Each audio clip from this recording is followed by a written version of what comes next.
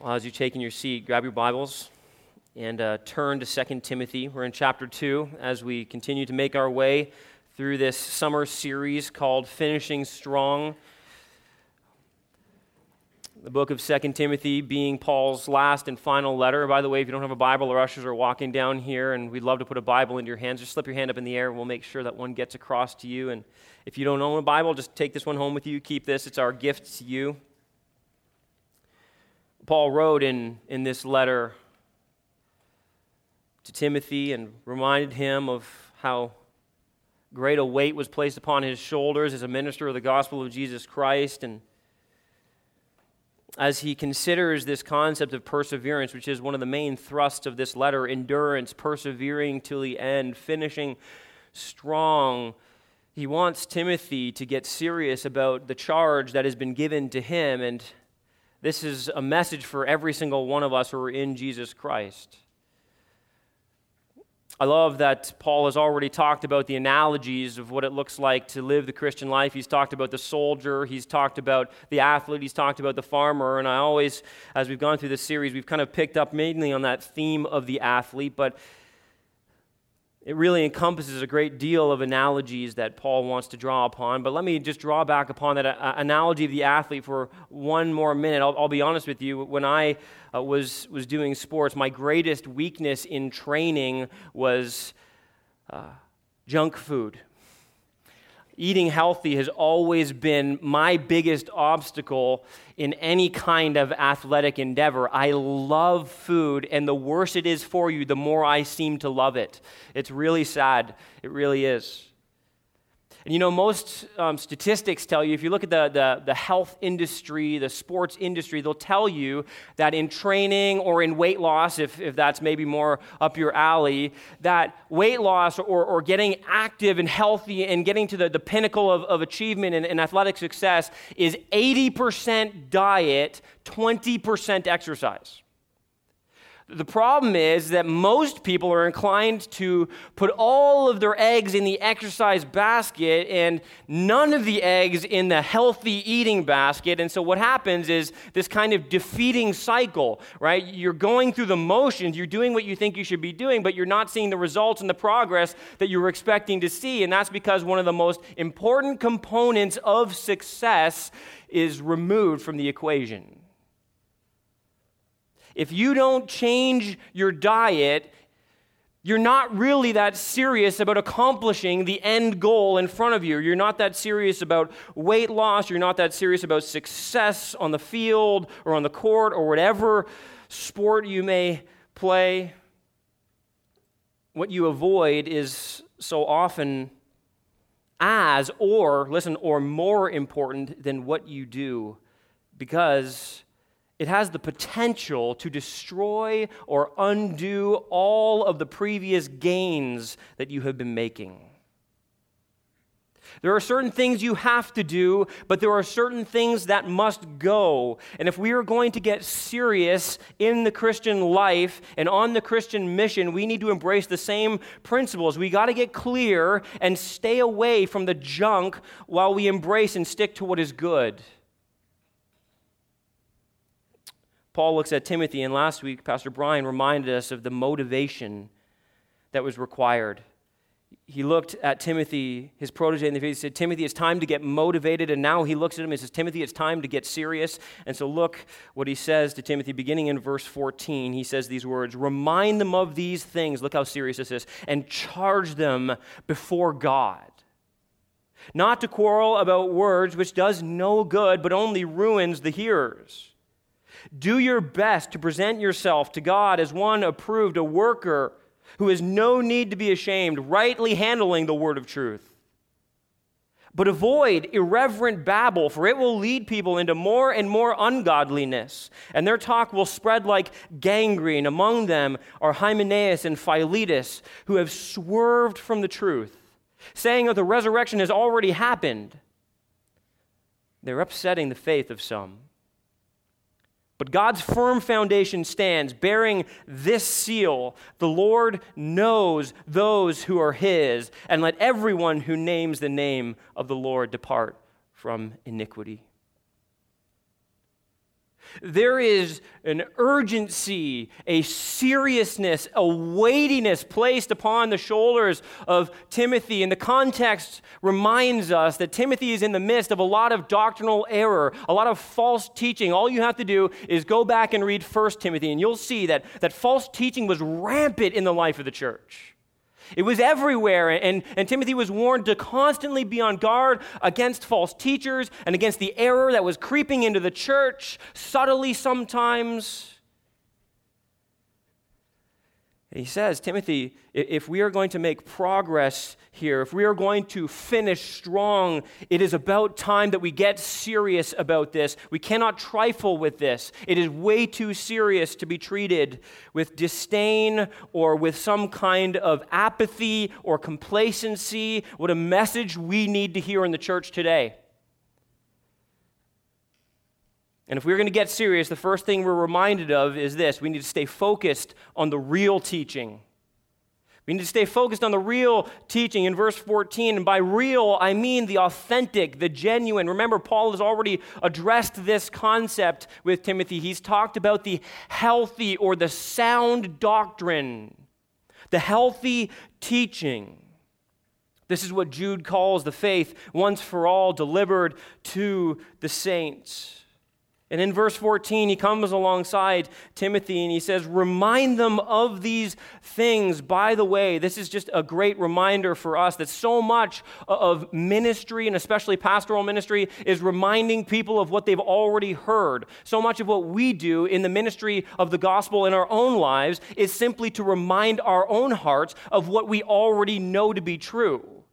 So why? Why is that the case? Because things that have been embraced are quickly or easily forgotten. They just are. That's just a reality in life in general, but particularly in the Christian life. We're easily distracted and pushed off course, and we need to be refocused back on what we know is true. And so the implication here is for Timothy to keep on reminding the people, the church of Jesus Christ, over and over again of what is most fundamental, the real, healthy, life-giving teaching.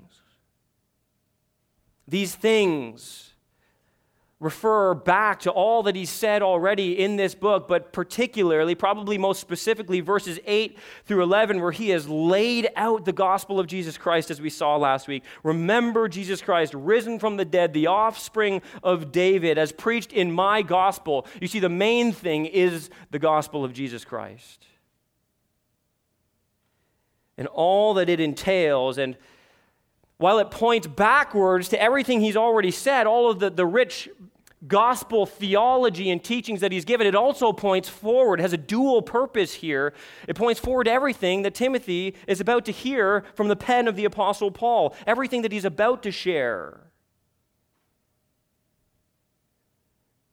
You say, why is it so important that he remembers the gospel truth and the gospel implications for life and for ministry? And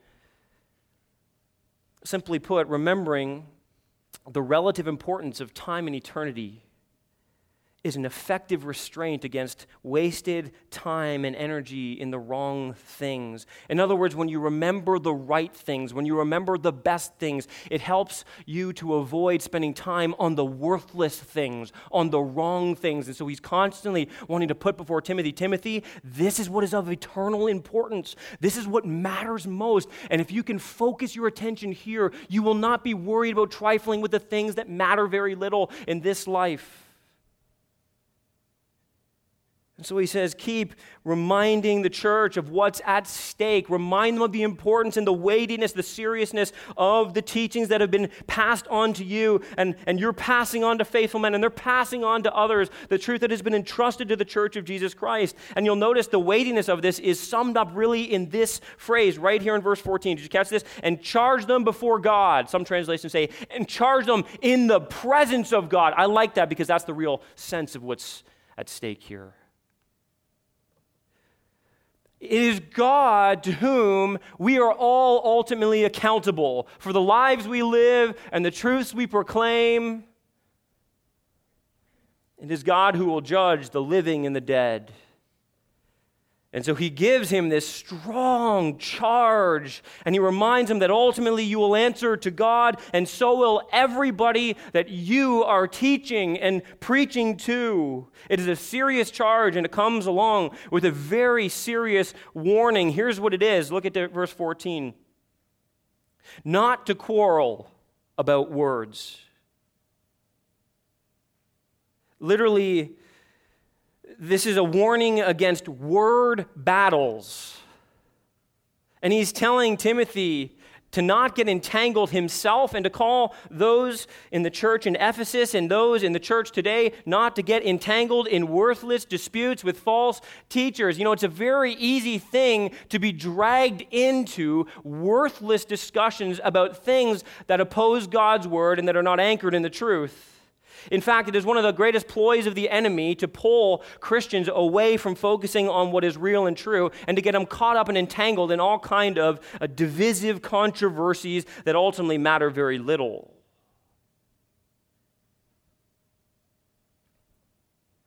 Such arguing can be so nuanced, and it can be ego-puffing with its tangled subtleties. It can sound incredibly intellectual. It can foster a kind of theological discussion, which is in the end purely verbal, having nothing to do with the realities of Christian religion. And sadly, so often, so many people are attracted to these kind of conversations.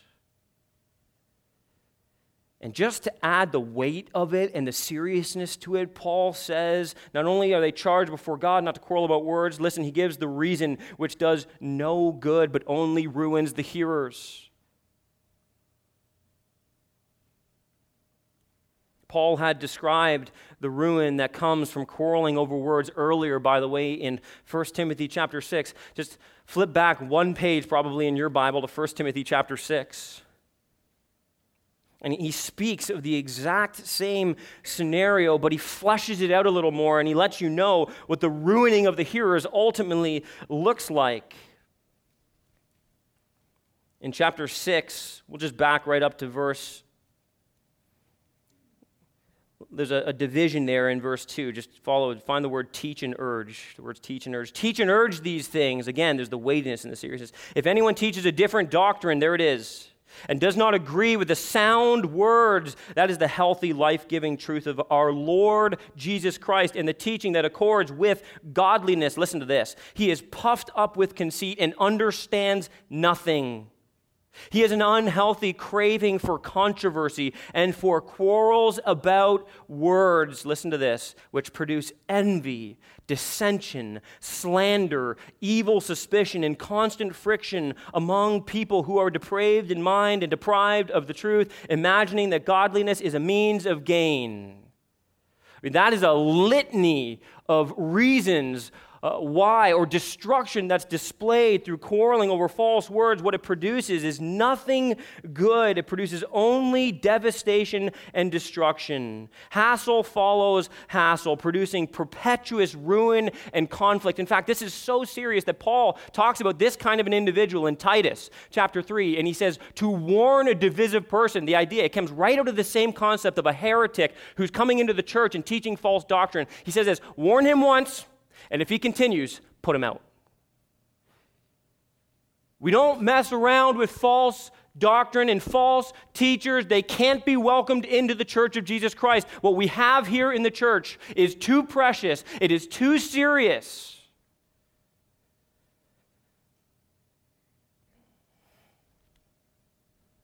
It puts an obstacle in the way, listen, of unbelievers who may be turned away from the true way of salvation, confused and distracted by all kinds of pointless discussion about things that don't matter.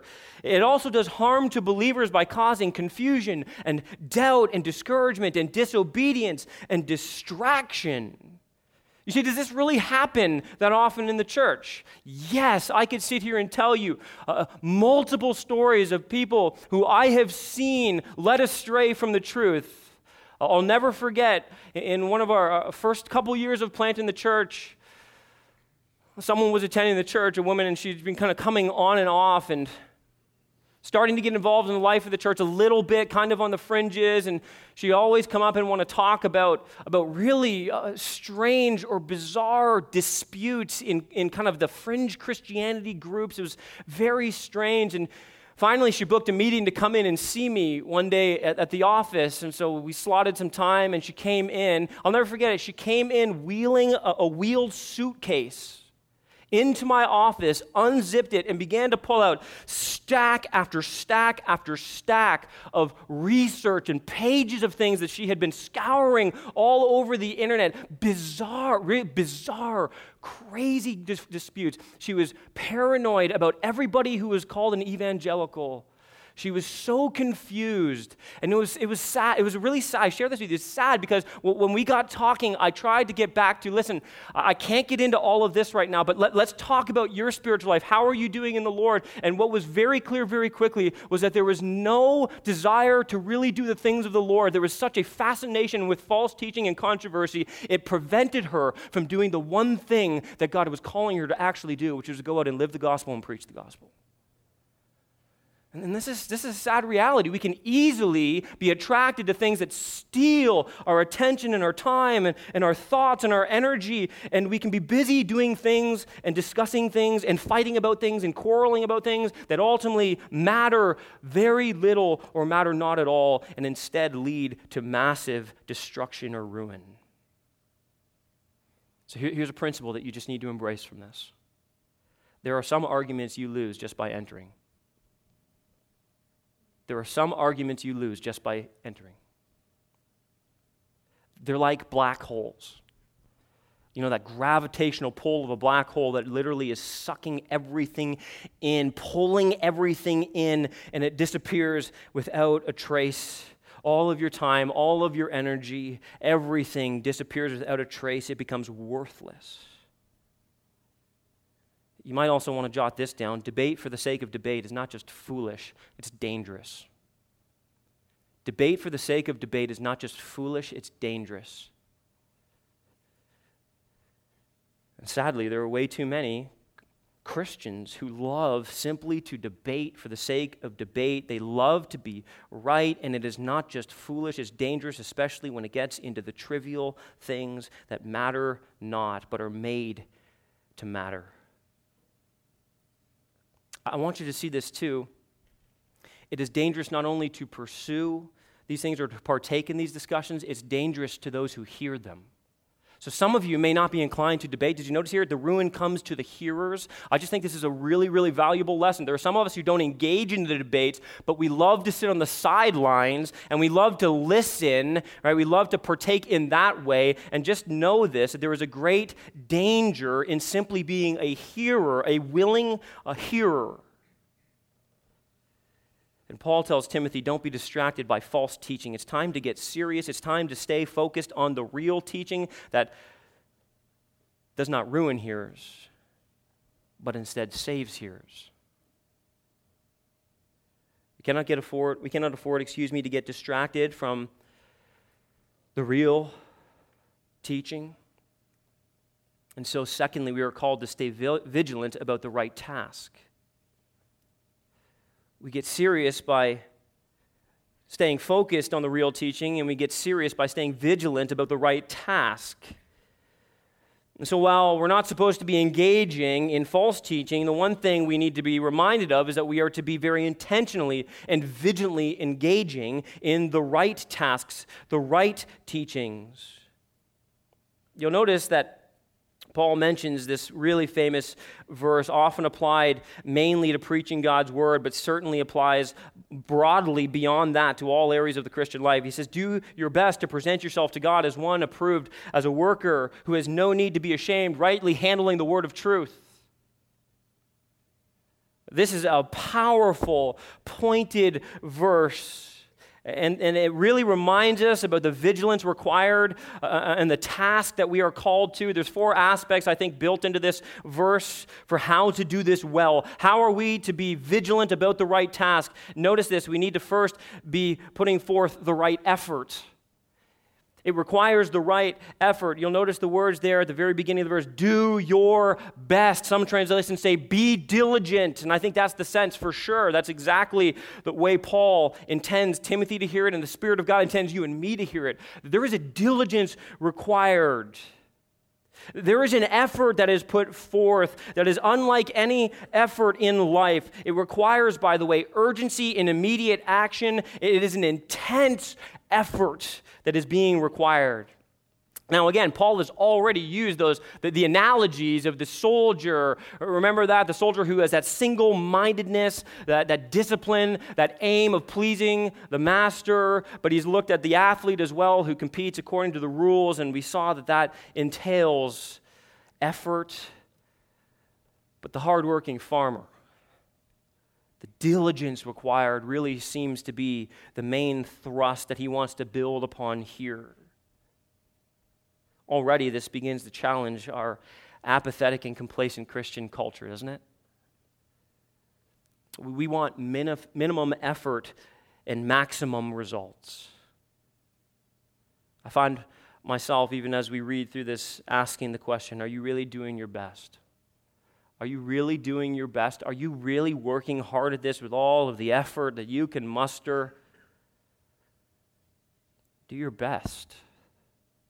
The time and the energy and the effort into what God has called us to do, the task before us of preaching the good news of Jesus Christ and living the truth in this lost world. But secondly, we not only need the right effort, we need the right end in mind.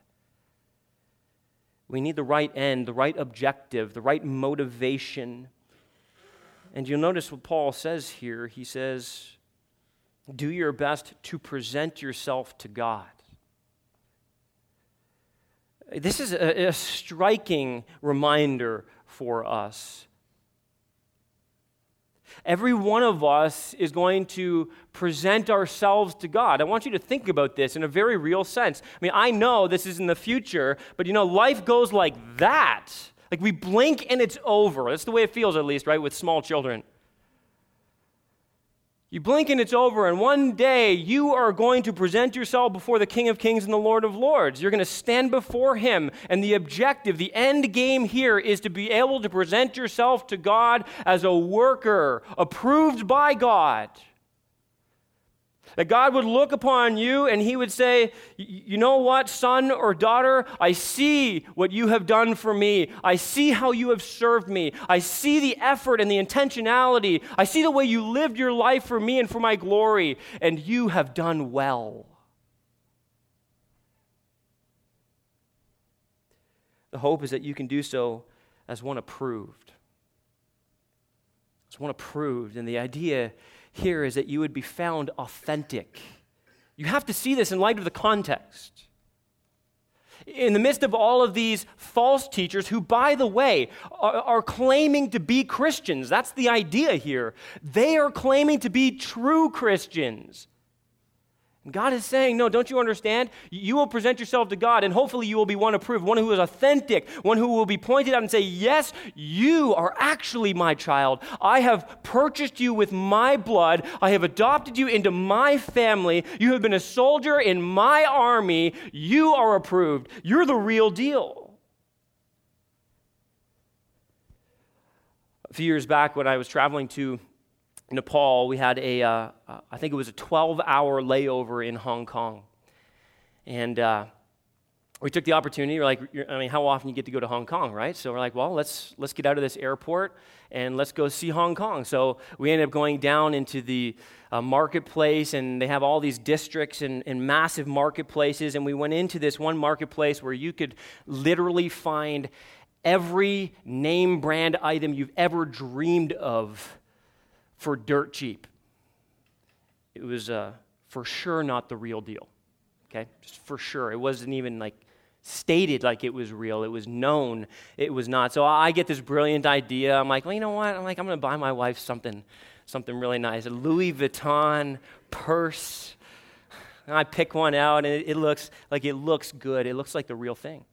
And I'm picking it up. I'm like, well, okay. Well, she'll appreciate the gesture. At the very least. The very least, who's going to know?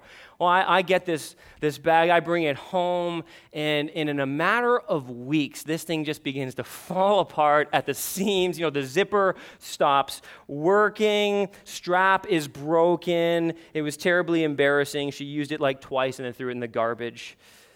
You see, it was made with cheap materials and very poor craftsmanship. It was looking to catch the eyes. But when it came to the quality and the authenticity, it was far off the mark.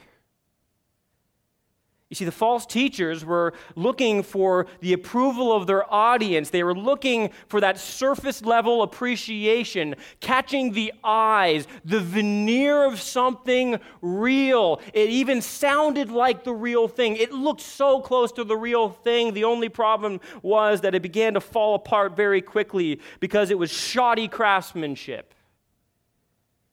It was inauthentic.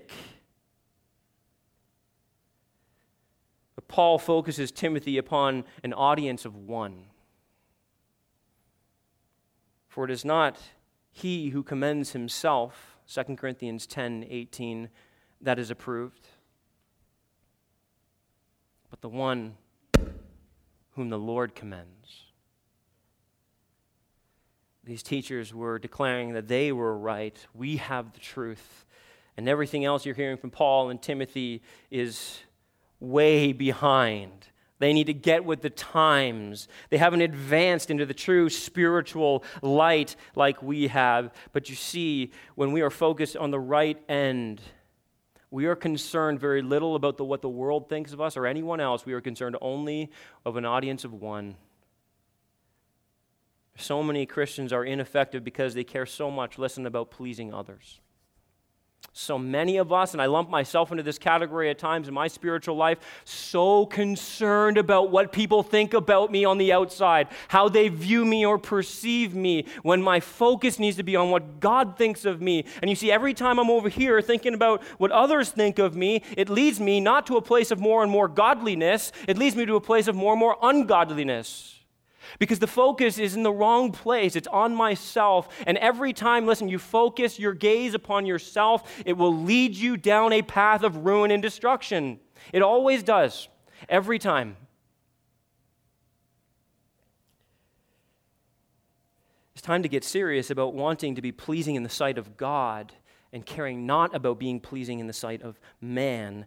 Next, it requires the right ethic. Yes, the right effort. Yes, the right ends, but for sure, the right ethic. The imagery here is of a workman. I love this picture that is presented. Paul just so skillfully preaches to Timothy in this sense, giving him this another analogy of the Christian life, but certainly a life of a minister of the gospel of Jesus Christ. You are to be a worker who has no need to be ashamed. The picture there is of someone who is skilled in a trade. Here, for sure, metaphorically, it is being used to describe those who labor in spiritual matters. So, by the way, that includes all of us who labor in the things of the Lord. We are all workers in the things of the Lord. Our hope is that we do so in such a way that we need not be ashamed. No one wants a reputation for being a poor employee or a shoddy tradesman. You've all had tradesmen in your house who have done a terrible job, who should be ashamed of the work that they've done. I was talking to somebody in our church last week, a tradesman who runs his own business, and he said that it's regularly occurring right now. There's a shortage of tradesmen in our culture, in our society, and as a result, a lot of these younger tradesmen who he hires on a regular basis will very frequently, on the day of, call him up and say, oh, by the way, I'm not coming in today. I'm decided I'm going to go have some fun somewhere else. And they do so knowing that he can't fire them because there's not enough workers out there. He actually needs them. And so they take advantage of this, and shamefully, they have no work ethic. They care not about the job being done. But he says there's a massive contrast between this new younger generation and the older generation. He says the older generation, you can count, they show up whether they're sick or borderline dead. Every day they're there, working hard, working faithfully, putting the time in, and doing the job well.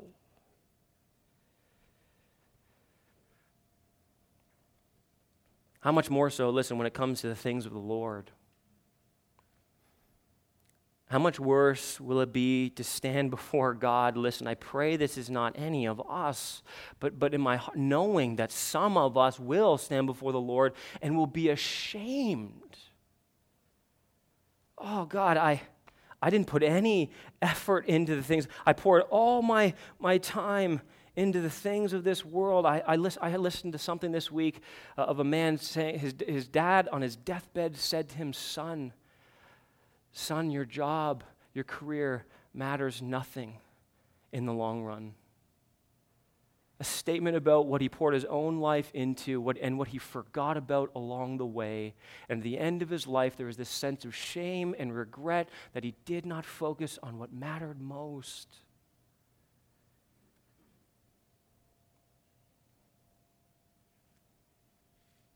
God, help us. Help us to stand before you as a worker who need not be ashamed. We say, well, what does that require? It requires the right expertise. You see, what produces this shame is the way we handle the word of truth. And hear these words from the pen of the Apostle Paul. Rightly handling, correctly handling, it's been translated, correctly teaching, rightly dividing. I love this in the old King James for some of you out there. I know you're going to love this. Cutting it straight.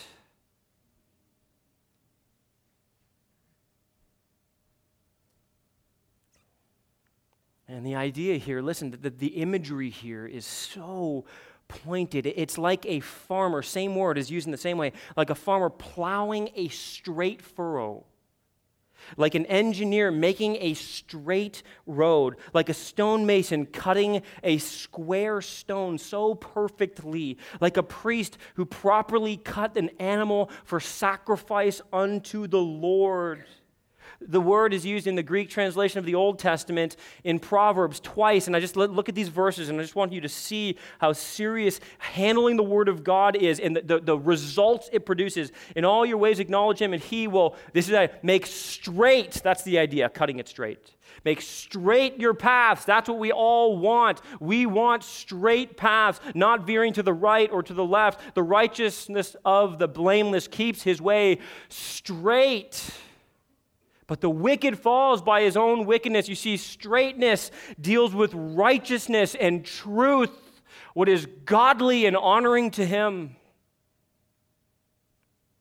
Wrongly handling would be the reversal of this, and that would be exactly what these false teachers did. They manipulated it. They caused people to veer off the course of the straight and narrow path. But what we do is we handle the word of truth. Now listen, that is primarily the gospel of Jesus Christ, but it is the word of God. All of this points to the gospel. All of this flows from the gospel. This is all about the good news of Jesus Christ. And while they were busy, listen, the false teachers manipulating the gospel for selfish gain, teaching people, listen, to focus not on God, the one who deserves all praise for our salvation, but on themselves as if they were somehow deserving.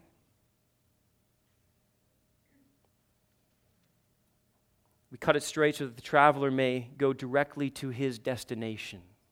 That's the idea. We cut the gospel straight so that the hearers have a straight path without being turned aside by worldly debates and ungodly talk that does nothing good and only ruins the hearers. And so we are called, listen, church, this is so important for us to be men and women of the Word of God. Do not be led off into pointless debate and controversy. Keep holding forth the gospel in a clear and pointed manner. And while others absorb themselves in pointless debate, the one that God will approve keeps clear-headed and tenaciously faithful to the gospel of Jesus Christ. Stay vigilant about the right task. Stay vigilant about the right task. Do it with the right effort. Do it with the right end in mind. Do it with the right ethic. And do it with the right expertise. And then next, if you were going to get serious, you need to stay away from the repulsive trouble. You need to stay away from the repulsive trouble. Paul goes on in verse 16 through 18. He says, but avoid irreverent babble, for it will lead people into more and more ungodliness. Irreverent babble, some translations say empty chatter, blah, blah, blah, right? Like, I can see your lips moving, but that's about it. There's never any point, though there is plenty of sound being made. It is irreverent. It describes ungodly, profane, irreligious, and vile speech. It describes the character, really, of the people revealed by the words that come out of their mouths, right? That this is an important biblical principle. Out of the abundance of the heart, the mouth speak. Your character is revealed by what comes out of your mouth.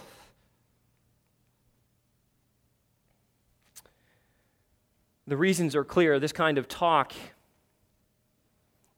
is at best, listen, at best, time-wasting and confusing.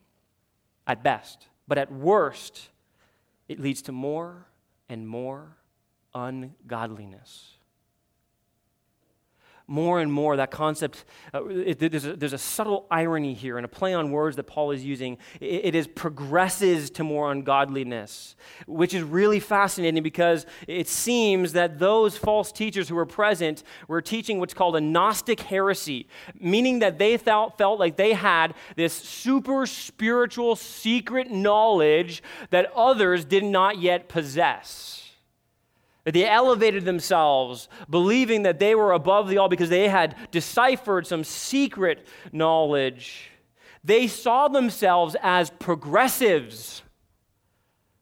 But instead of progressing towards truth, they simply progressed themselves and caused others to progress to more and more ungodliness. Rather than leading people to God, you get the picture? It caused people to push away from God.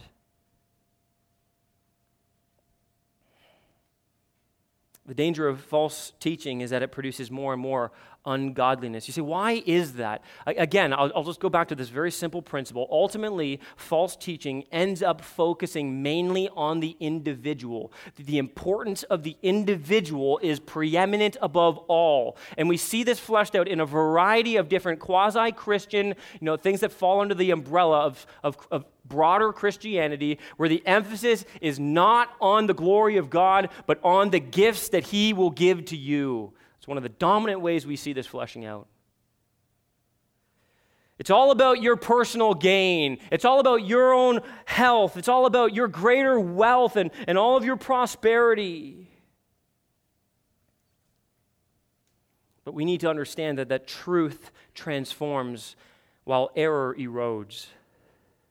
And by the way, no one is exempt from this, and I think this is just an important principle. Paul is actually warning first and foremost Timothy. Timothy, this is for you. You need to be careful, Timothy. You too are susceptible from being led into more and more ungodliness, and all you have to do, no matter how mature you think you are, all you have to do is walk down the wrong path into endless word fights and battles about things that really don't matter and lead people away from the Lord. You're not exempt. And while exposure to false teaching is unavoidable, I like to think of this. Listen, in the sense that we'll all be exposed to false teaching. False teaching is kind of like exposure to UV rays, okay? It is in some senses unavoidable, but you want to do everything you can to stay away from it, okay? Because it will lead to devastating effects. Now, I just want you to back up for a minute and just broadly, I'm not suggesting any of you are false teachers in here, but what I am suggesting is this. We can learn a great principle from this. In terms of our own speech and conduct, do the things we say in our context of Christian fellowship, do they lead people to greater and greater godliness, or are they helping to produce greater and greater ungodliness? Maybe all of our Christian conversation just simply leaves us neutral, and by the way, that's a problem too. Do our conversations focus on building others up, on speaking the truth of the Word of God, on pointing people back to the good news of the grace of the Lord Jesus Christ? If not, it can lead to more and more ungodliness, and that's the opposite of what we're looking for. And he goes on to say here that it actually spreads, look at this language, like gangrene. He gives this graphic, vile image. He wants this to stick in our minds. It spreads like a filthy disease. David McCullough, in his biography on John Adams, who was the second president of the United States and lived through the Revolutionary War, he records the situation where John Adams was appalled at the sanitation of the Continental Army. He was once walking through Potter's Field in Philadelphia, and Adams had been overcome by the thought that over 2,000 soldiers were buried there, listen, nearly all of them from smallpox and other diseases. He wrote to his wife, and here's what he said, this pithy little phrase that I think helps to illustrate what Paul is saying. He said, "Dirty frying pans slayed more than swords." For every sailor killed in action or who died from wounds in the era of the American Revolution, listen to this, 17 died from disease. Listen, false teaching slays more people than all of Satan's other strategies combined. Every other strategy pales in comparison to false teaching. That's why there are so many warnings in the New Testament about false teaching.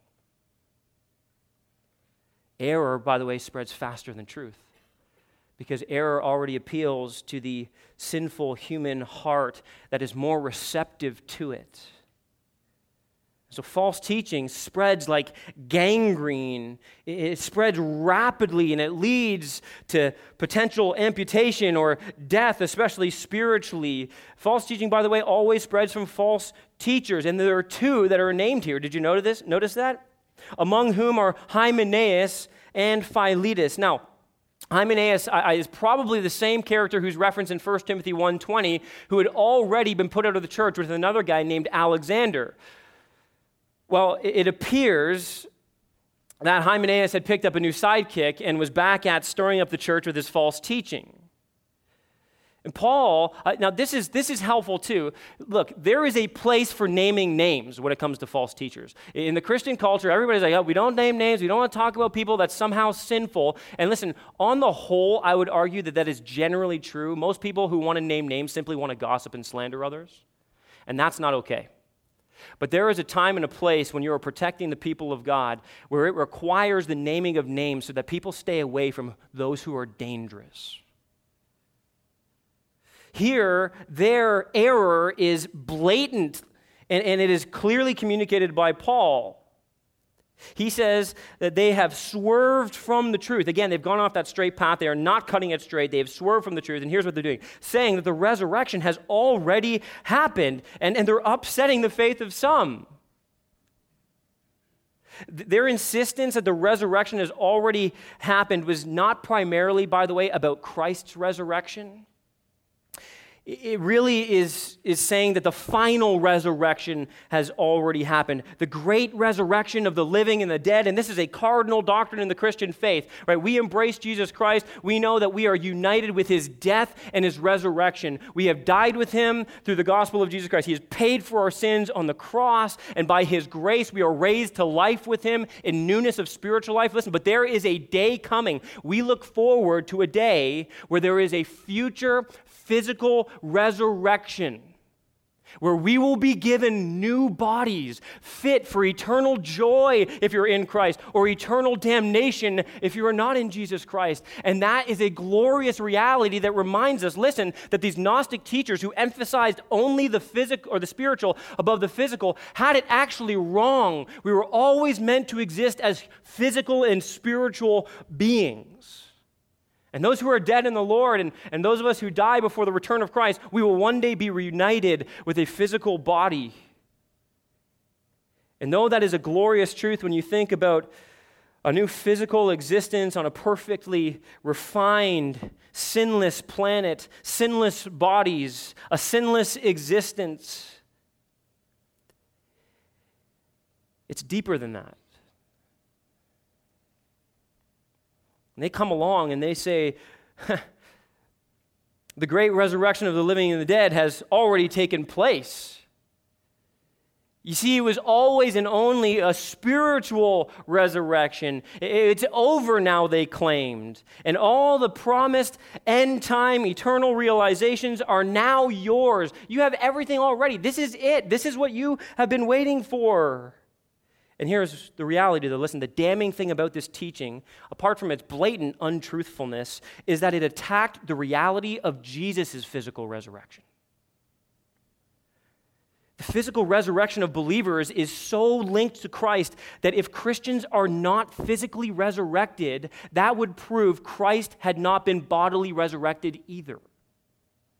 Paul argues this in 1 Corinthians 15, 12 through 14. Listen to what he says. This is how important this truth is. He says, "Now, if Christ is proclaimed as raised from the dead, how can some of you say that there is no resurrection of the dead? But if there is no resurrection of the dead, then not even Christ has been raised. And if Christ has not been raised, then our preaching is in vain and your faith is in vain." You say, how? How does that make logical gospel sense? Because if Jesus Christ did not raise physically from the dead, then death is still our greatest enemy and sin still reigns supreme. And we therefore will be judged by God, and all of us, every single one of us, will be damned to hell. You see why it's upsetting the faith of some? This is so serious. And this gangrenous teaching had been sugar-coated and wrapped in Hymenaeus and Philetus' smiling declaration that they had the fullness of the resurrection now. I mean, the message was so appealing. By the way, never trust someone who smiles repeatedly. Just saying.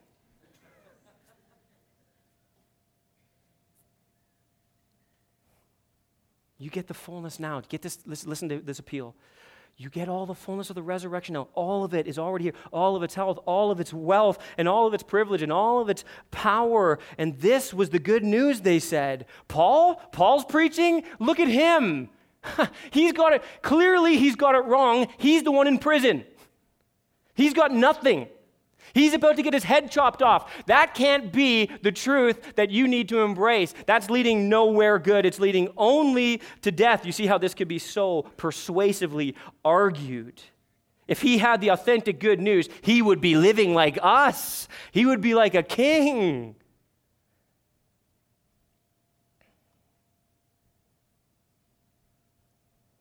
But their so-called gospel was pure, unadulterated anthrax.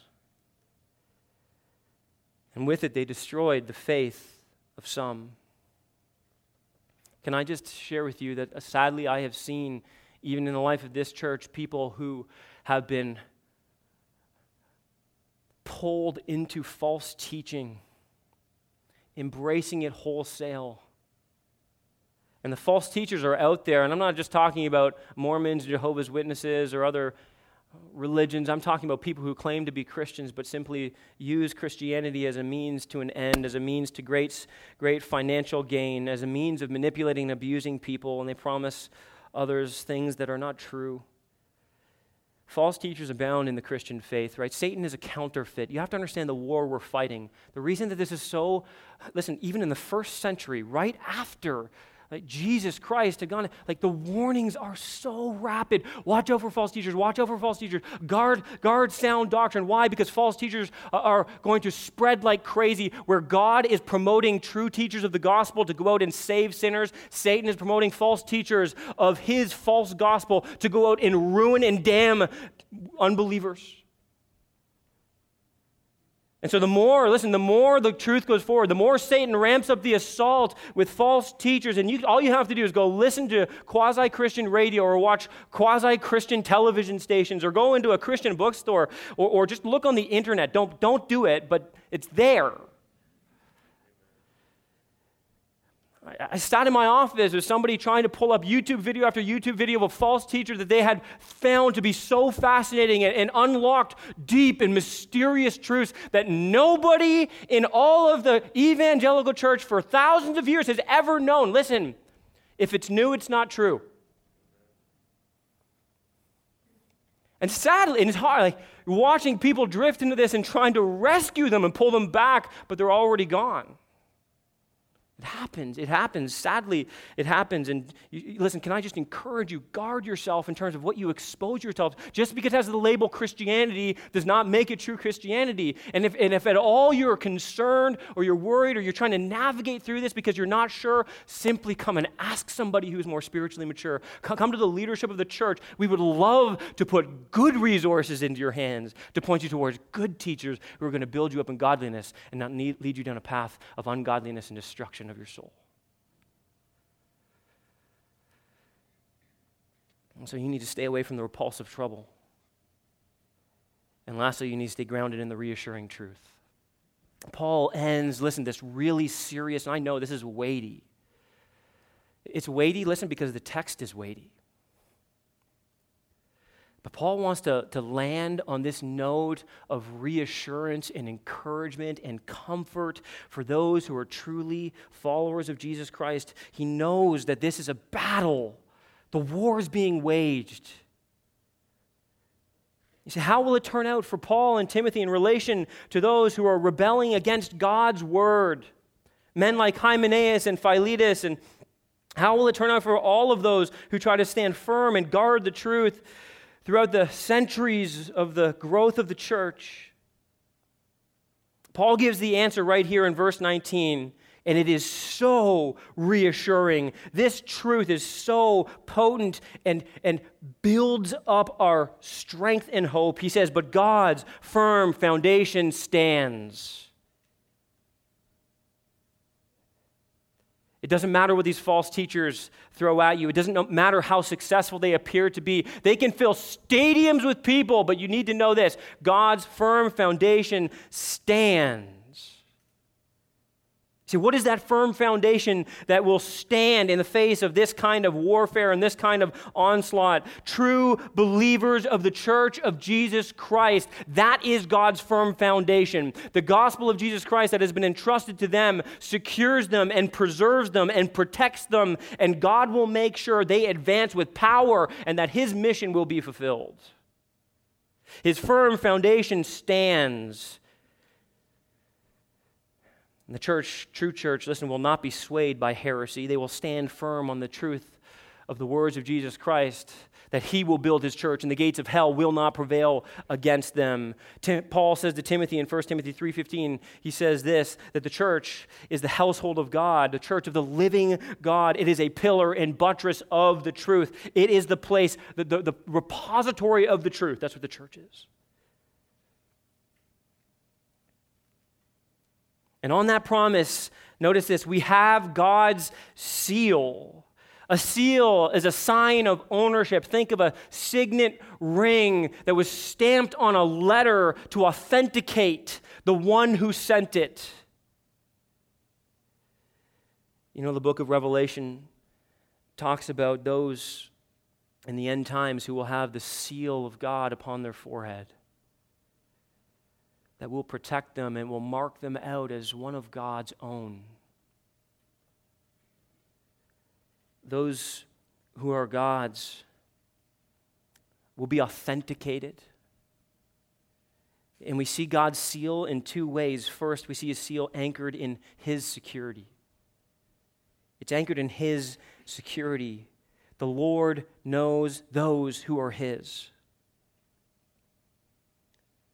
That is the security of God on behalf of true followers of Jesus Christ. And Paul here, you need to see, this is really fascinating. Paul quotes from the book of Numbers right here.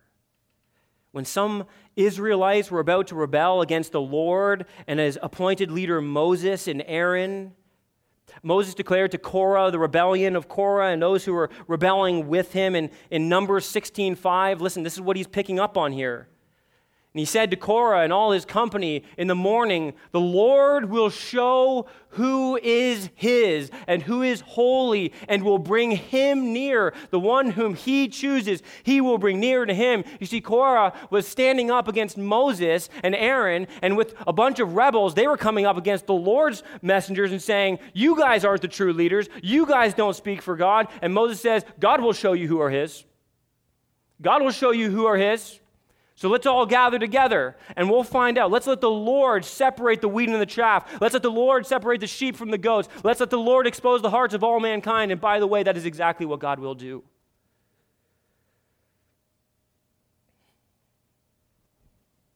And at the same time, these words are a sovereign comfort to the church.